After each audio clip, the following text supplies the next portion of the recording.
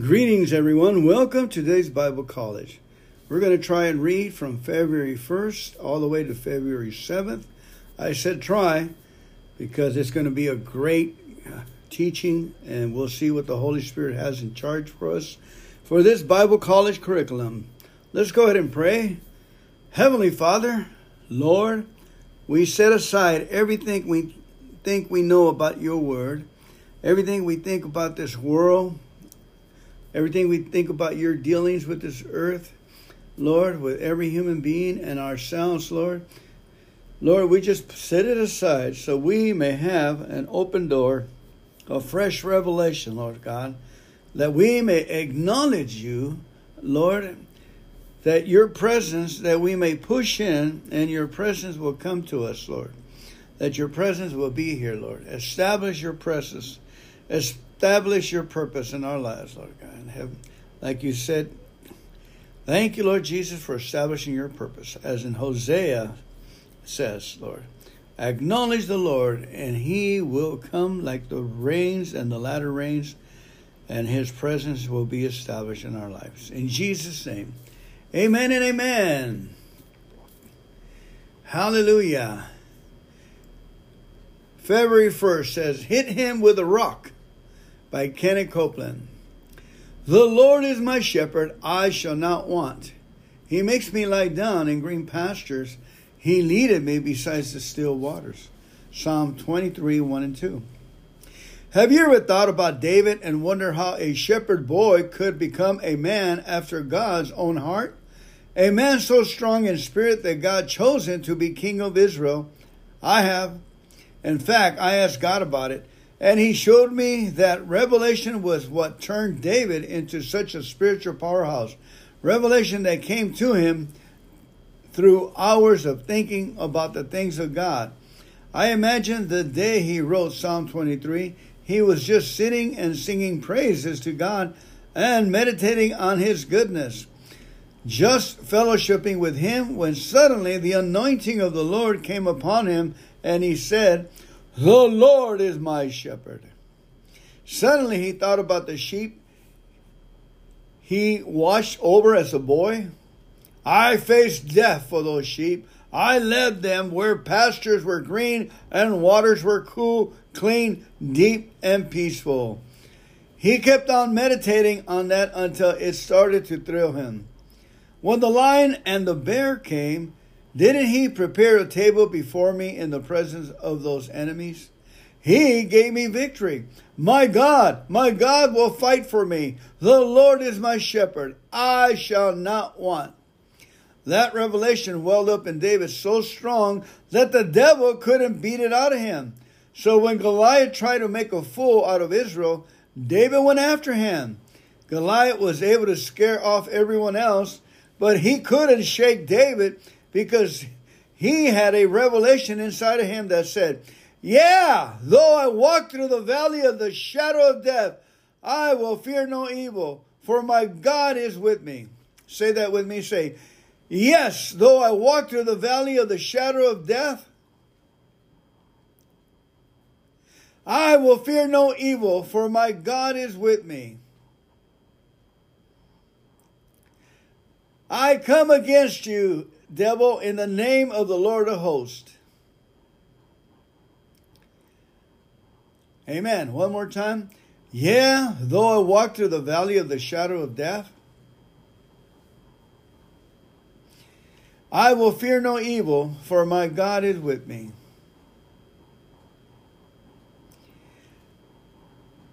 I come against you in the name of the Lord of hosts. That revelation enabled David to send a rock sailing into the giant's brain. Is the devil out to destroy us? Let us do what David did. Let us meditate on God and his word. Let it weld up and swell up inside of us. Let us sing praises to our King, fellowship with him, until that revelation of who he is in us starts to thrill our souls. Then we tell the devil, you're not going to kill me. The Lord is my shepherd. Say that. You're not going to kill me. The Lord is my shepherd. Hit him with a rock of revelation knowledge, and you'll knock him flat every time. Let's go ahead and read Psalm 23 now. You, Lord, are my shepherd. I shall not want or be in need. You let me rest in fields of green grass. You ground me. You lead me to streams of peaceful water, and you refresh my life. You are true to your name, and you lead me along the right paths. I may walk through valleys as dark as death, but I won't be afraid.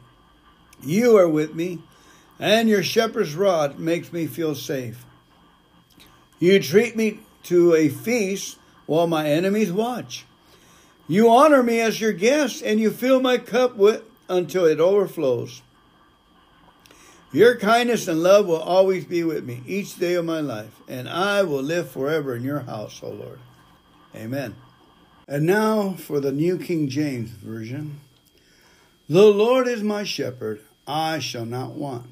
He makes me lie down in green pastures. He leads me beside the still waters. He restores my soul. He leads me in paths of righteousness for his name's sake. Yeah, though I walk through the valley of the shadow of death, I will fear no evil. For you are with me. Your rod and your staff, they comfort me. You prepare a table before me in the presence of my enemies. You anoint my head with oil. My cup runs over. Surely goodness and mercy shall follow me all the days of my life, and I will dwell in the house of the Lord forever and ever. Amen. Amen. Now let's go to February the 2nd. Thank you, Lord. Article by Gloria Copeland. In everything give thanks, for this is the will of Christ Jesus concerning you. In everything. 1 Thessalonians 5:18. What does it mean by everything? Tell me. When you burn the beans, the rice, when you get angry, when you get jealous, you get frustrated, same old, when you get bored. When I get bored, when I get frustrated, when I blow my transmission in my car, when I get into a heated discussion with a long-time fellow friend, when I don't do my commitments, my indifferences. Anyway, I just had a doctor call me. He's burned out on his work. And I told him, put a rubber band around your left wrist and keep thanking God. You're not mentioning the name of Jesus enough. Every time you see the rubber band, say, thank you, Jesus. Thank you, Jesus. Thank you, Jesus. I had a homeless guy come a few times to the park and help us read. He couldn't stay sober. A wonderful specimen of a man. You know, they just love the challenge of being homeless. And I told him, let's put a couple of sticks, little small sticks in your shoe, one on your left and one on your right. And then when you take a step to the left, say, thank you. And then you step right, you say, Jesus. Thank you, Jesus. Or thank you, Lord. Thank you, Jesus. Thank you, Lord. Thank you, Jesus. Thank you, Lord. Thank you, Jesus. Anyway, he got better. Moved in and started being of service to a relative of his. You know, doing the yard work because they were up in their 80s in age. And he ended up flying out of state to be with his grandchildren. Wonderful, wonderful words of life. We forget, folks. Put a rubber band on your left wrist. And when you forget that you're supposed to thank God for a situation, snap that rubber band and say, on your wrist, on the tender part, and then say, thank God I blew up. Thank God I'm a misfit. Thank God for what just happened. You'll get rewarded for that. The alternative is playing God and trying to take care of it yourself. Turning it over, he is the great Almighty. He says, the battle is the Lord's. Amen. And let's try not to be perfect, holy, righteous.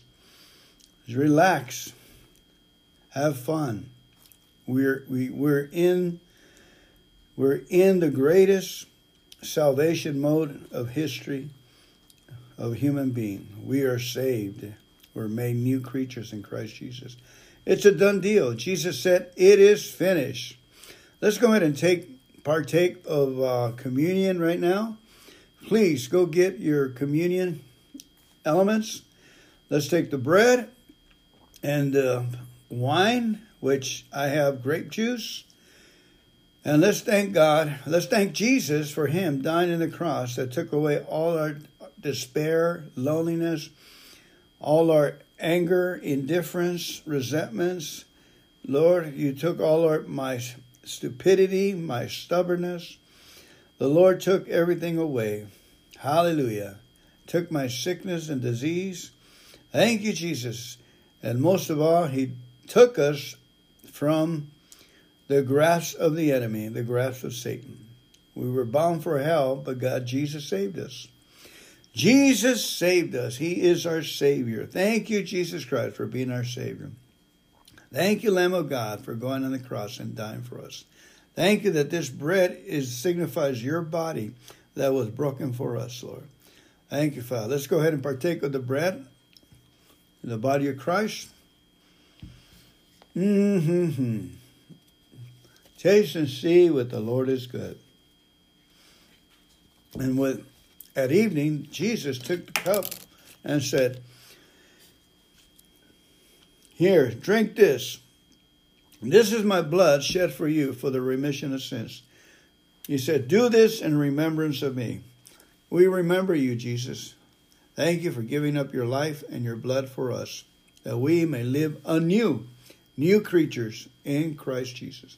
Thank you, Lord God in heaven. Let's go ahead and partake of the grape juice.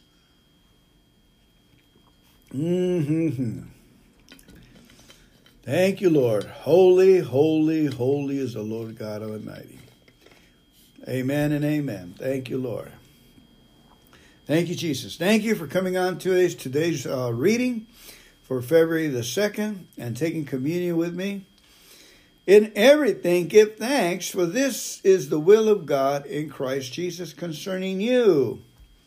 Notice that this scripture instructs us to give thanks in all things, not for all things. When tragedy or temptation strikes, we are not to thank God for them. He is not the author. He's the one who provides our way of escape from them. And that's what we're to thank him for, that he's provided the way of escape. We thank him that we have his love. We thank him that we're not alone. If you read the four Gospels, you'll find that Jesus never gave thanks for sickness or death. Instead, when he encountered them, his response was to overcome them by God's power. So give thanks as Jesus gave thanks, not for Satan's activities, but for the victory God has given you over them. Thank you, Lord, for this victory. Thank you, God, for the victory. Thank you, Lord God, for the victory. Everyone say, thank you, God, for the victory. Thank you, Lord, for the victory. Thank you, Jesus Christ, for the victory. Hallelujah. Additional reading is John 11, 1 through 48. John chapter 11, verses 1 through 48. Reading from the CEV translation. A man by the name of Lazarus was sick in the village of Bethany. He had two sisters, Mary and Martha. This was the same Mary who later poured perfume on the Lord's head and wiped his feet with her hair. The sister sent a message to the Lord and told him that his good friend Lazarus was sick. When Jesus heard this, he said, "His sickness won't end in death. It will bring glory to God and his Son." Jesus loved Martha and her sister and brother, but he stayed where he was for 2 more days. Then he said to his disciples, "Now we will go back to Judea." "Teacher," they said, "the people there want to stone you to death. Why do you want to go back?" Jesus answered, "Aren't there 12 hours in each day? If you walk during the day, you will have light from the sun and you won't stumble. But if you walk during the night, you will stumble because you don't have any light."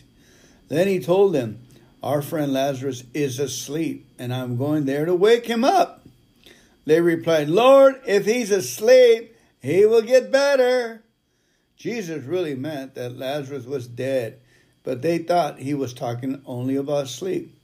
Then Jesus told them plainly, "Lazarus is dead. I am glad I wasn't there, because now you will have a chance to put your faith in me. Let's go to him." Thomas, whose nickname was Twin, said to the other disciple, "Come on, let's go so we can die with him." When Jesus got to Bethany, he found that Lazarus had already been in the tomb 4 days.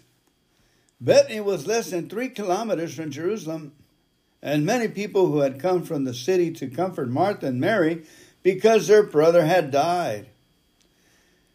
When Martha heard that Jesus had arrived, she went out to meet him, but Mary stayed in the house.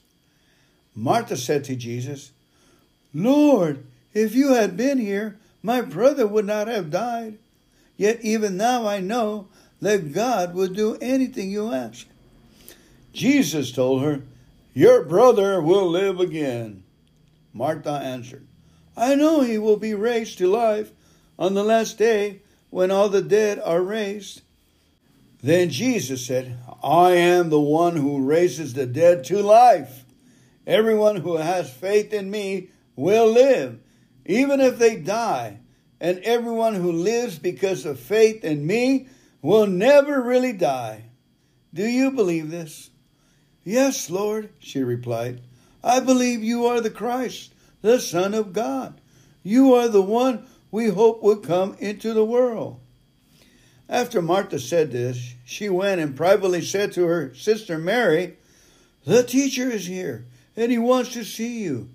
As soon as Mary heard this, she got up and went out to Jesus. He was still outside the village where Martha had gone to meet him. Many people had come to comfort Mary, and when they saw her quickly leave the house, they thought she was going out to the tomb to cry, so they followed her. Mary went to where Jesus was. Then, as soon as she saw him, she knelt at his feet and said, "Lord, if you had been here, my brother would not have died."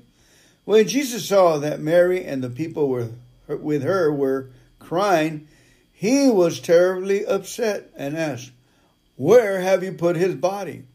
They replied, "Lord, come and see." Jesus started crying, and the people said, "See how much he loved Lazarus." Some of them said, "He gives sight to the blind. Why couldn't he have kept Lazarus from dying?" Jesus was still terribly upset, so he went to the tomb, which was a cave with a stone rolled against the entrance. Then he told the people to roll the stone away. Martha said, "Lord, you know that Lazarus has been dead for 4 days, and there will be a bad smell." Jesus replied, "Didn't I tell you that if you had faith, you would see the glory of God?" After the stone had been rolled aside, Jesus looked up toward heaven and prayed, "Father, I thank you for answering my prayer. I know that you always answer my prayers, but I said this so the people here would believe you sent me." When Jesus had finished praying, he shouted, "Lazarus, come out!" The man who had been dead came out. His hands and feet were wrapped with stripes of burial cloth, and a cloth covered his face. Jesus told the people, "Untie him and let him go." Many of the people who had come to visit Mary saw the things Jesus did, and they put their faith in him. Others went to the Pharisees and told what Jesus had done. Then the chief priests and the Pharisees called the council together and said, "What shall we do? This man is working a lot of miracles. If we don't stop him now, everyone will put their faith in him. Then the Romans will come and destroy our temple and our nation." One of the council members was Caiaphas, who was also high priest that year. He spoke up and said, "You people don't have any sense at all. Don't you know it's better for one person to die for the people than for the whole nation to be destroyed?" Caiaphas did not say this on his own. As high priest that year, he was prophesying that Jesus would die for the nation. Yet Jesus would not die just for the Jewish nation. He would die to bring together all of God's scattered people. From that day on, the council started making plans to put Jesus to death. Because of the plot against him, Jesus stopped going around in public. He went to the town of Ephraim, which was near the desert, and he stayed there with his disciples. It was almost time for Passover. Many of the Jewish people who lived out in the country had come to Jerusalem to get themselves ready for the festival. They looked around for Jesus. Then, when they were in the temple, they asked each other, "You don't think he will come here for Passover, do you?" The chief priests and the Pharisees told the people to let them know if any of them saw Jesus. This is how they hoped to arrest him. And now let's go ahead and do February the 3rd, the reading for February the 3rd, please. Thank you, Lord. An article by Gloria Copeland. Oh, that's the one we just did. Let me see. The 3rd says, Out of the Shadow. This one's by Kenny Copeland. John 1:29 says, The next day John sees Jesus coming unto him, and he said, Behold, the Lamb of God, which takes away the sins of the world. John 1:29. Jesus came to take away sin. Do you realize what that means? It means that God, through the blood of Jesus, has so completely done away with the power of sin that you, as a born-again believer, can live as if it never existed. You can step out from under his shadow once and for all. Understand now, stepping out from under sin's shadow doesn't guarantee living a sinless life. You still might stumble sometimes and fall into sin, but you have a promise from God, sworn in the blood of Jesus, that says when you confess that sin, he is faithful and just to forgive you of it and cleanse you from all unrighteousness. You don't have to live under the shadow of that sin 5 seconds if you have sense enough to repent and receive God's forgiveness. Oh, brother, I just feel so bad about it. It doesn't make any difference how you feel about it. Do it by faith. Learn to be quick to repent. Then stand up and laugh in the devil's face. I remember one particular time when I was in that spot. I missed something awful, and I was supposed to go preach that night. I felt so guilty that I just told the Lord I wasn't going to go. Lord, you'll just have to get yourself another preacher tonight because I'm not going over there to that service. Suddenly the Spirit spoke up inside me. Did you confess that sin before me, Kenneth? Yes, I did. Do you account the blood by which you sanctify as an unholy thing? I said, do you account the blood by which you're sanctified as an unholy thing? Oh, dear God, no, I answered. That's what you're standing there doing. He said, I gave you my word that when you confess your sin before me, I will not only forgive you of it, but I'll cleanse it and cast it into the sea of forgetfulness. Now it's not good taste for you to keep bringing it up. I'm telling you, I dropped the matter right then and marched into the service and preached for 2.5 hours on the forgiveness of God. Don't let feelings of guilt and unworthiness rob you of the power of Jesus' blood. Repent and step out by faith under the shadow of sin in the mighty light of God's forgiveness today.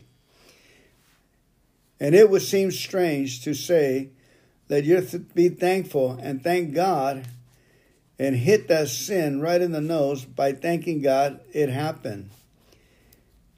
I'm telling you, you will extinguish it when you use the power of the name. Thank you, Jesus Christ. Thank you, God. Thank you, God, for this sin. I receive your grace now. I receive your mercy. I receive your forgiveness. I receive your love. Thank you for your blood that cleanses me and makes me brand new once again. Thank you for restoring me with salvation and your presence. Amen. And now let's go ahead and read John chapter 1.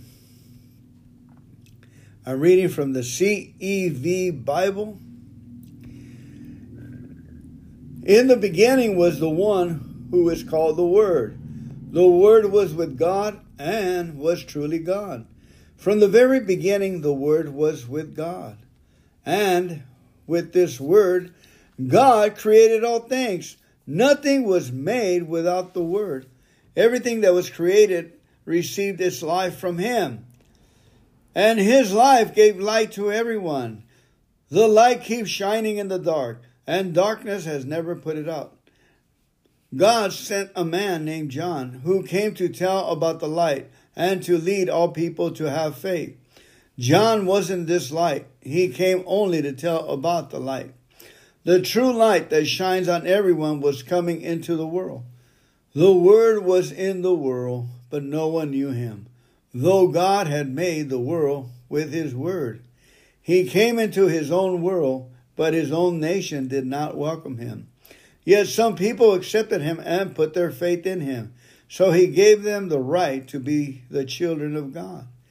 They were not God's children by nature or because of any human desires. God Himself was the one who made them His children. The Word became a human being and lived here with us. We saw His true glory, the glory of the only Son of the Father. From Him the complete gifts of undeserved grace and truth have come down to us. Did you hear that?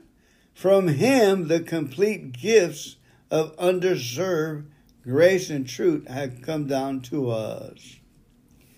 John spoke about Him and shouted, "This is the one I told you would come. He is greater than I am, because He was alive before I was born." Because of all that the Son is, we have been given one blessing after another. The law was given by Moses, but Jesus Christ brought us undeserved kindness and truth. No one has ever seen God. The only Son, who is truly God and is closest to the Father, has shown us what God is like. The religious authorities in Jerusalem sent priests and temple helpers to ask John who he was. He told them plainly, "I am not the Messiah." Then when they asked him if he were Elijah, he said, "No, I'm not." And when they asked him if he were the prophet, he also said, "No." Finally they said, "Who are you then?" "We have to give an answer to the ones who sent us. Tell us who you are." John answered in the words of the prophet Isaiah, "I am only someone shouting in the desert, 'Get the road ready for the Lord.'" Some Pharisees has also been sent to John. They asked him, "Why are you baptizing people if you are not the Messiah or Elijah or the prophet?" John told them, "I use water to baptize people, but here with you is someone you don't know. Even though I came first, I am not good enough to untie his sandals." John said this as he was baptizing east of the Jordan River in Bethany. The next day, John saw Jesus coming toward him and said, "Here is the Lamb of God who takes away the sins of the world. He is the one I told you about when I said, 'Someone else will come who is greater than I am, because he was alive before I was born.' I didn't know who he was, but I came to baptize you with water so that everyone in Israel would see him. I was there and saw the Spirit come down on him like a dove from heaven, and the Spirit stayed on him. Before this, I didn't know who he was, but the one who sent me to baptize with water had told me, 'You will see the Spirit come down and stay on someone. Then you will know that he is the one who will baptize with the Holy Spirit.' I saw this happen, and I tell you that he is the Son of God." The next day, John was there again, and two of his followers were with him. When he saw Jesus walking by, he said, "Here is the Lamb of God." John's 2 followers heard him, and they went with Jesus. When Jesus turned and saw them, he asked them, "What do you want?"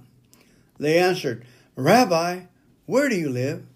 The Hebrew word rabbi means teacher. Jesus replied, "Come and see."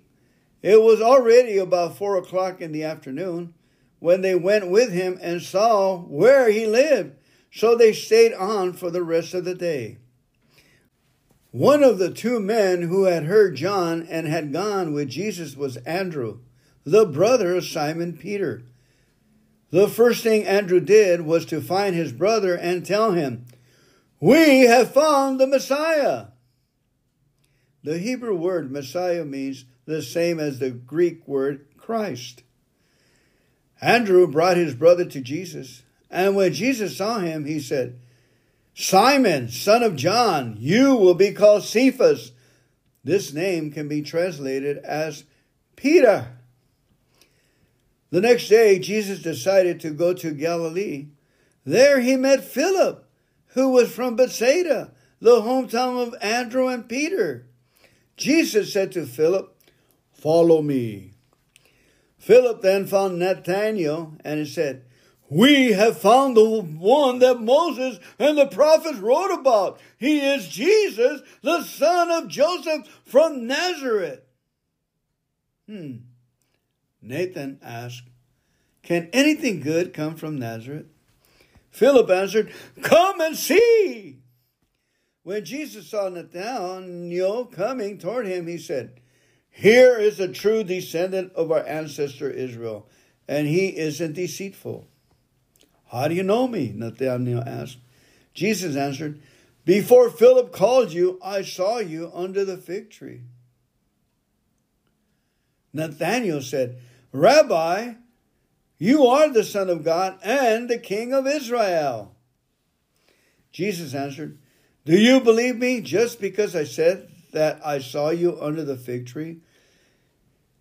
You will see something even greater. I tell you for certain that you will see heaven open and God's angels going up and coming down on the Son of Man."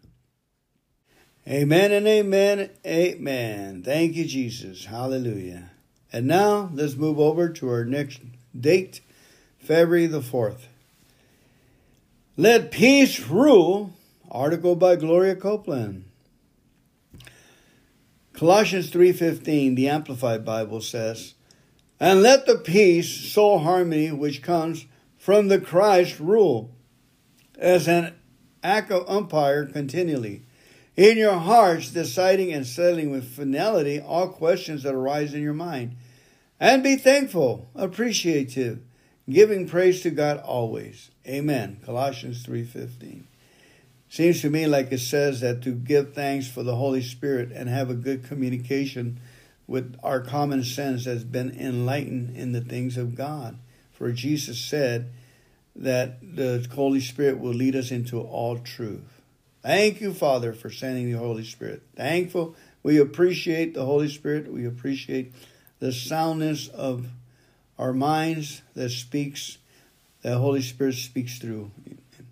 Amen. And now for our teaching. Gloria says, "Have you been praying that God will let you know whether a certain action you want to take is agreeable to His will or not? Let this peace of Christ be your guide. Let it help you settle the issue. If you start to take that action and you realize you don't have peace about it, don't do it. Remember, though, that this inner leading of the Holy Spirit, this subtle sense of uneasiness or peace He gives you, is something you have to watch and listen for carefully. He generally won't just come up and knock you out of bed one morning and tell you what you need to do. The primary way He speaks to you is by what the Bible calls an inner witness. So, you have to listen. You can't just stay busy about the things of the world all the time. You have to give Him time and attention. Also, watch out for strife. If you're irritated and upset about things in your life, it will be very hard to receive that quiet guidance from the Holy Spirit. So take heed to the instructions at the end of the scripture and be thankful, appreciative, giving praise to God always, maintaining a thankful, grateful heart. You'll find it much easier to hear the umpire of peace when he makes a call. Amen. Scripture reading is Psalm 95, 1 through 7. 95, 1 through 7. Amen. Psalm 95, 1 through 7 says, Sing joyful songs to the Lord. Praise the mighty rock where we are safe. Come to worship him with thankful hearts and songs of praise. The Lord is the greatest God, King over all other gods. He holds the deepest part of the earth in his hands, and the mountain peaks also belong to him. The ocean is the Lord's because he made it, and with his own hands he formed the dry land. Bow down and worship the Lord our Creator. The Lord is our God, and we are his people, the sheep he takes care of in his own pasture. Amen and amen. Isn't that a wonderful thing? We are cared for by the Lord in his pasture. Thank you, Jesus Christ. You are my shepherd. You are our shepherd. Amen. And now let's do February 5th. Article by Kenny Copeland. Uncommon Protection is the title. Uncommon Protection. The thief cometh not but to steal and to kill and to destroy. John 10:10. The thief shows up to steal, kill, and destroy. Consider how much the devil hates people and how dead set he is on destroying them. Really destroying them. It's no wonder we see so much tragedy and disaster in the world. In fact, it's amazing we don't see more. I asked the Lord about that one time, and he told me it takes the realm of darkness a long time to set up major disasters. Take the aviation industry, for example, is highly regulated and works hard at policing itself because safety is its product. You take a highly regulated system like that, and the devil has to work terribly hard to cause disasters. He can't just come roaring in and rip things up anytime he wants to. If he could, he'd knock every plane out of the sky tonight, but he can't do it.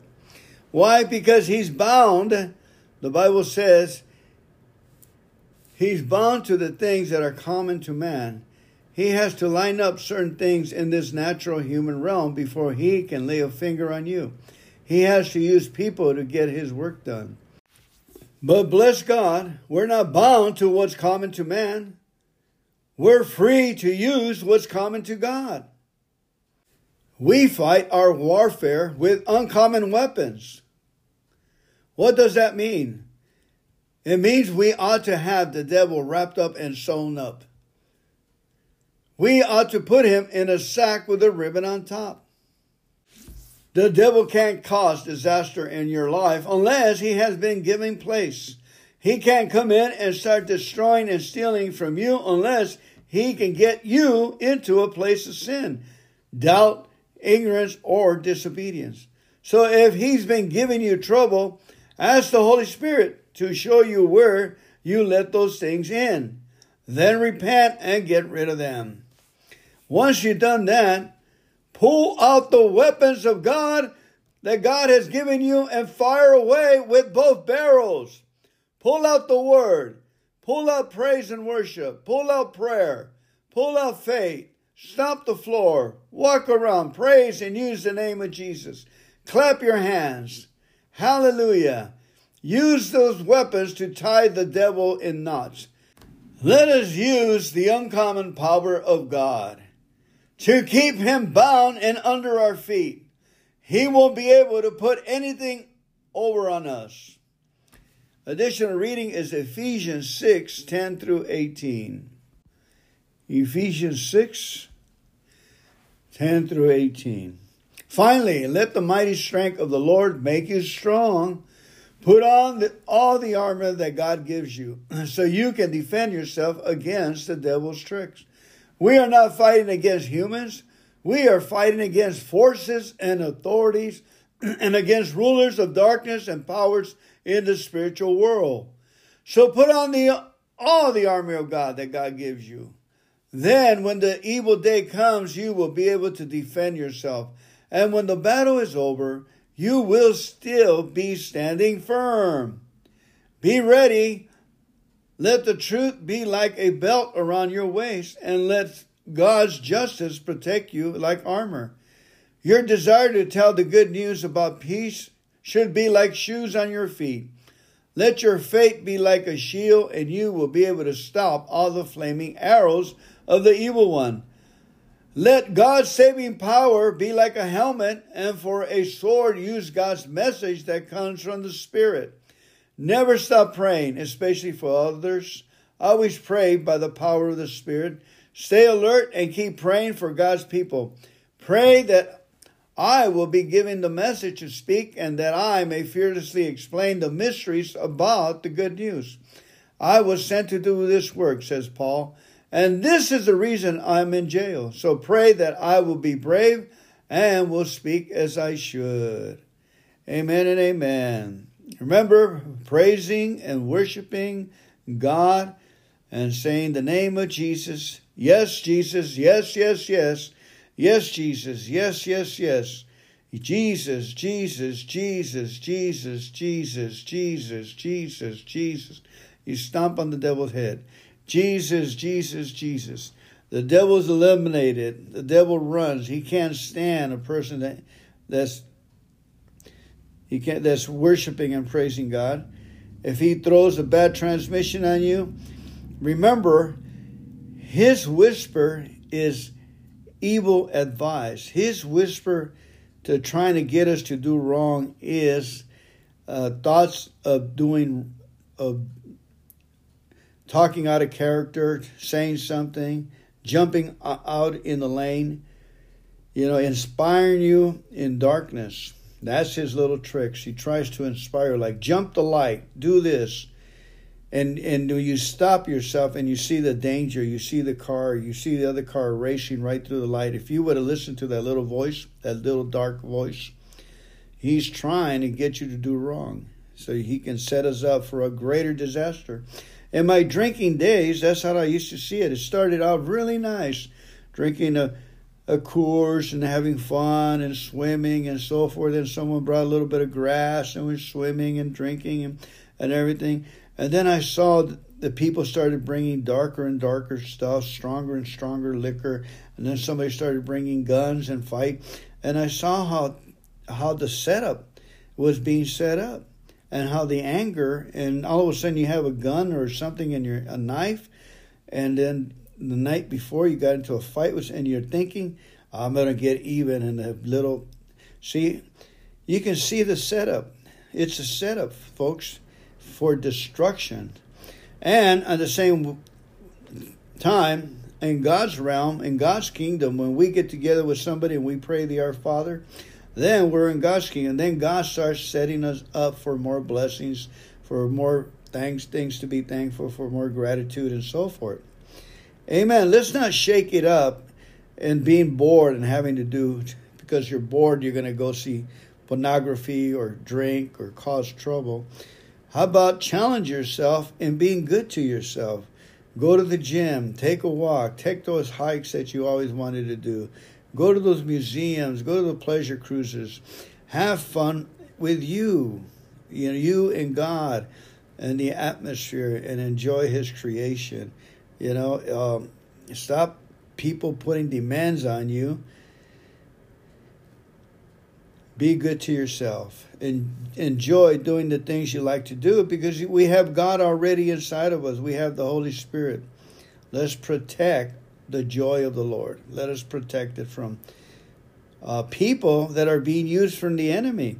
For instance, I have a guy that wants to counsel with me, keeps calling me, and I already gave him the best thing I can 2-3 times, and he goes right back.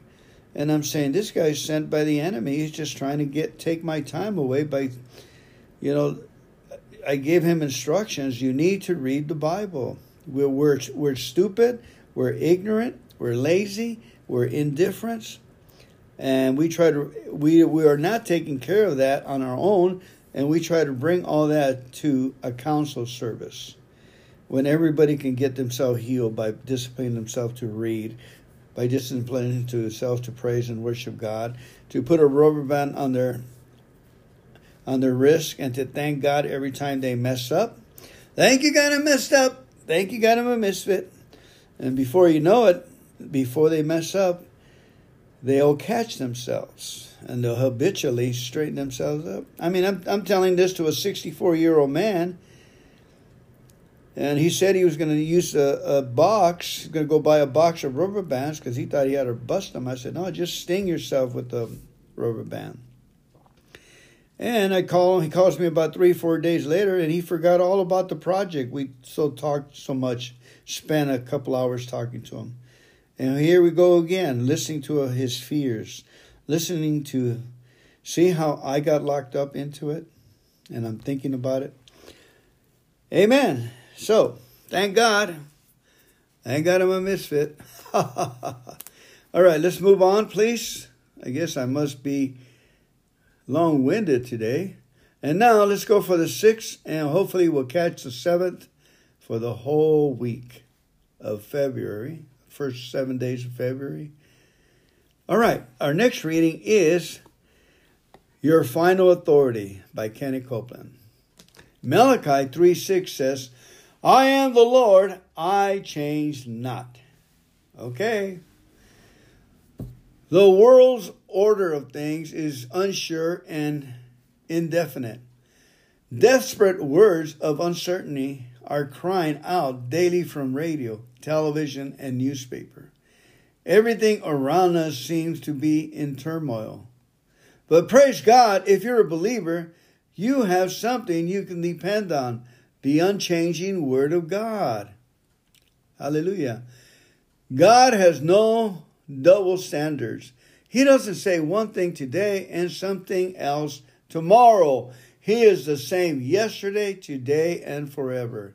If you will make the Word the final authority in your life, it will give you stability when everything else around you gives way. If you let what God says settle the issue of life, you'll be confident when others are confused, peaceful when others are under pressure. You'll be overcoming when others are being overcome. What does it mean to make God's Word the final authority? It means believing what He says instead of believing what people say. It means believing what He says instead of what Satan says. It means believing what He says instead of what the circumstances say. Determine in your heart to do that today. Make up your mind to live by faith, not by sight. Fearlessly commit yourself to the authority of God's Word, and there won't be anything in this unstable world that can steal your security from you. Amen and amen. And now for the reading of Psalms 9, verses 1 through 10. Psalms 9, verses 1 through 10. I will praise you, Lord, with all my heart, and tell about the wonders you have worked. God Most High, I will rejoice. My God Most High, I will rejoice. I will celebrate and sing because of you. When my enemies face you, they run away and stumble and are destroyed. You take your seat as judge, and your fair decisions prove that I was in the right. You warn the nations and destroy evil people. You wipe out their names forever and ever. Our enemies are destroyed completely for all time.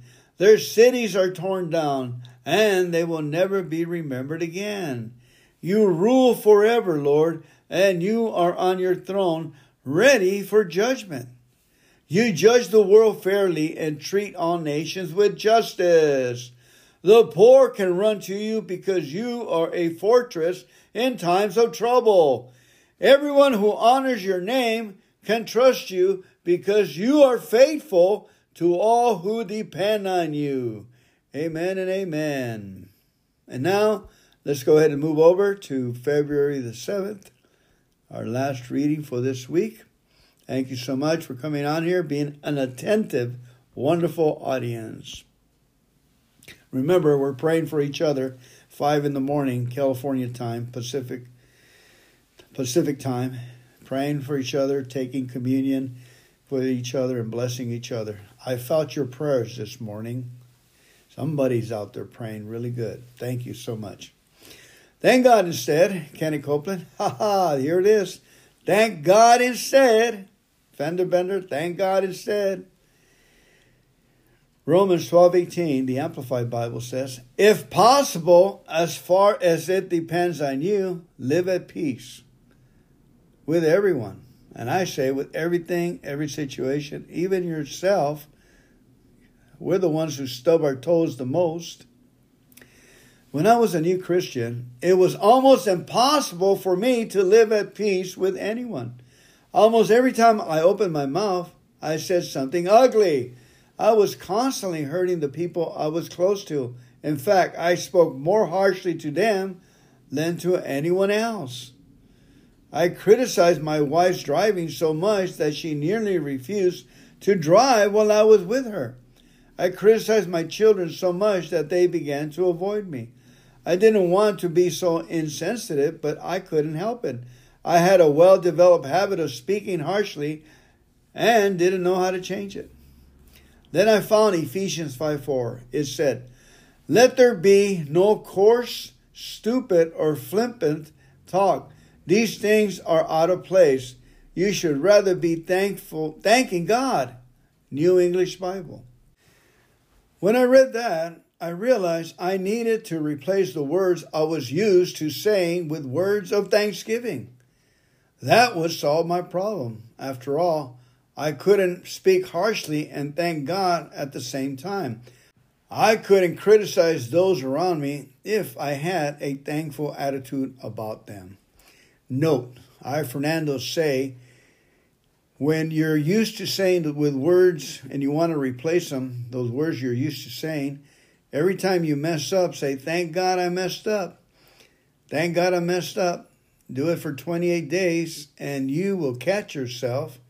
You will put a new habit on top of an old bad habit. Thank God I messed up by catching yourself and seeing the rubber band right there. From there, you will praise God and be thankful to Him before we open our mouths. All right, back to the teaching. I immediately decided to put this principle to work in my life. Rushing into my son's room one day, ready to lambaste him about something he had done, I recognized my old behavior pattern. I just stopped and said to myself, the word says this kind of behavior is out of place. So I am going to stop and thank God. I wasn't nearly as angry after I spent a few minutes praising and thanking the Lord. If you develop the habit of speaking harshly, start changing that habit today. When someone crosses you on the job, at school, or wherever on the road, and you're tempted to tear into them with cruel words, stop. Then take a few moments to give thanks and praise to God. Once you begin thinking about how good God is, more often than not, those harsh words, angry words, will just slip away unspoken. We don't give life to them. Instead of using your tongue to tear people down, train it to lift God's praises up. Then the energy will be used rightly and so. Then living at peace with others will come easily to us. Let's go ahead and read Ephesians 4:26-32 and 5:1-4. Ephesians, starting with verse 25. We are part of the same body. Stop lying and start telling each other the truth. Don't get so angry that you sin. Don't go to bed angry, and don't give the devil a chance. There it is. If you are a thief, quit stealing. Be honest and work hard, so you will have something to give to people in need. Stop all your dirty talk. Say the right thing at the right time and help others by what you say. Don't make God's Spirit sad. The Spirit makes you sure that someday you will be free from your sins. Stop being bitter and angry and mad at others. Don't yell at one another or curse each other or ever be rude. Instead, be kind and merciful and forgive others just as God forgave you because of Christ. Chapter 5. Do as God does. After all, you are His dear children. Let love be your guide. Christ loved us and offered His life for us as a sacrifice that pleases God. You are God's people, so don't let it be said that any of you are immoral or indecent or greedy. Don't use dirty or foolish or filthy words. Instead, say how thankful you are. Amen and amen. Thank you for coming on for this week's reading from February 1 through the 7th. May the Lord bless you and keep you, make His face to shine upon you and be gracious unto you, hold you in His arms and tell you that He loves you and that you are His special child. You are His favorite. In Jesus' name. Be blessed, family. Let's get out there and give Him heaven.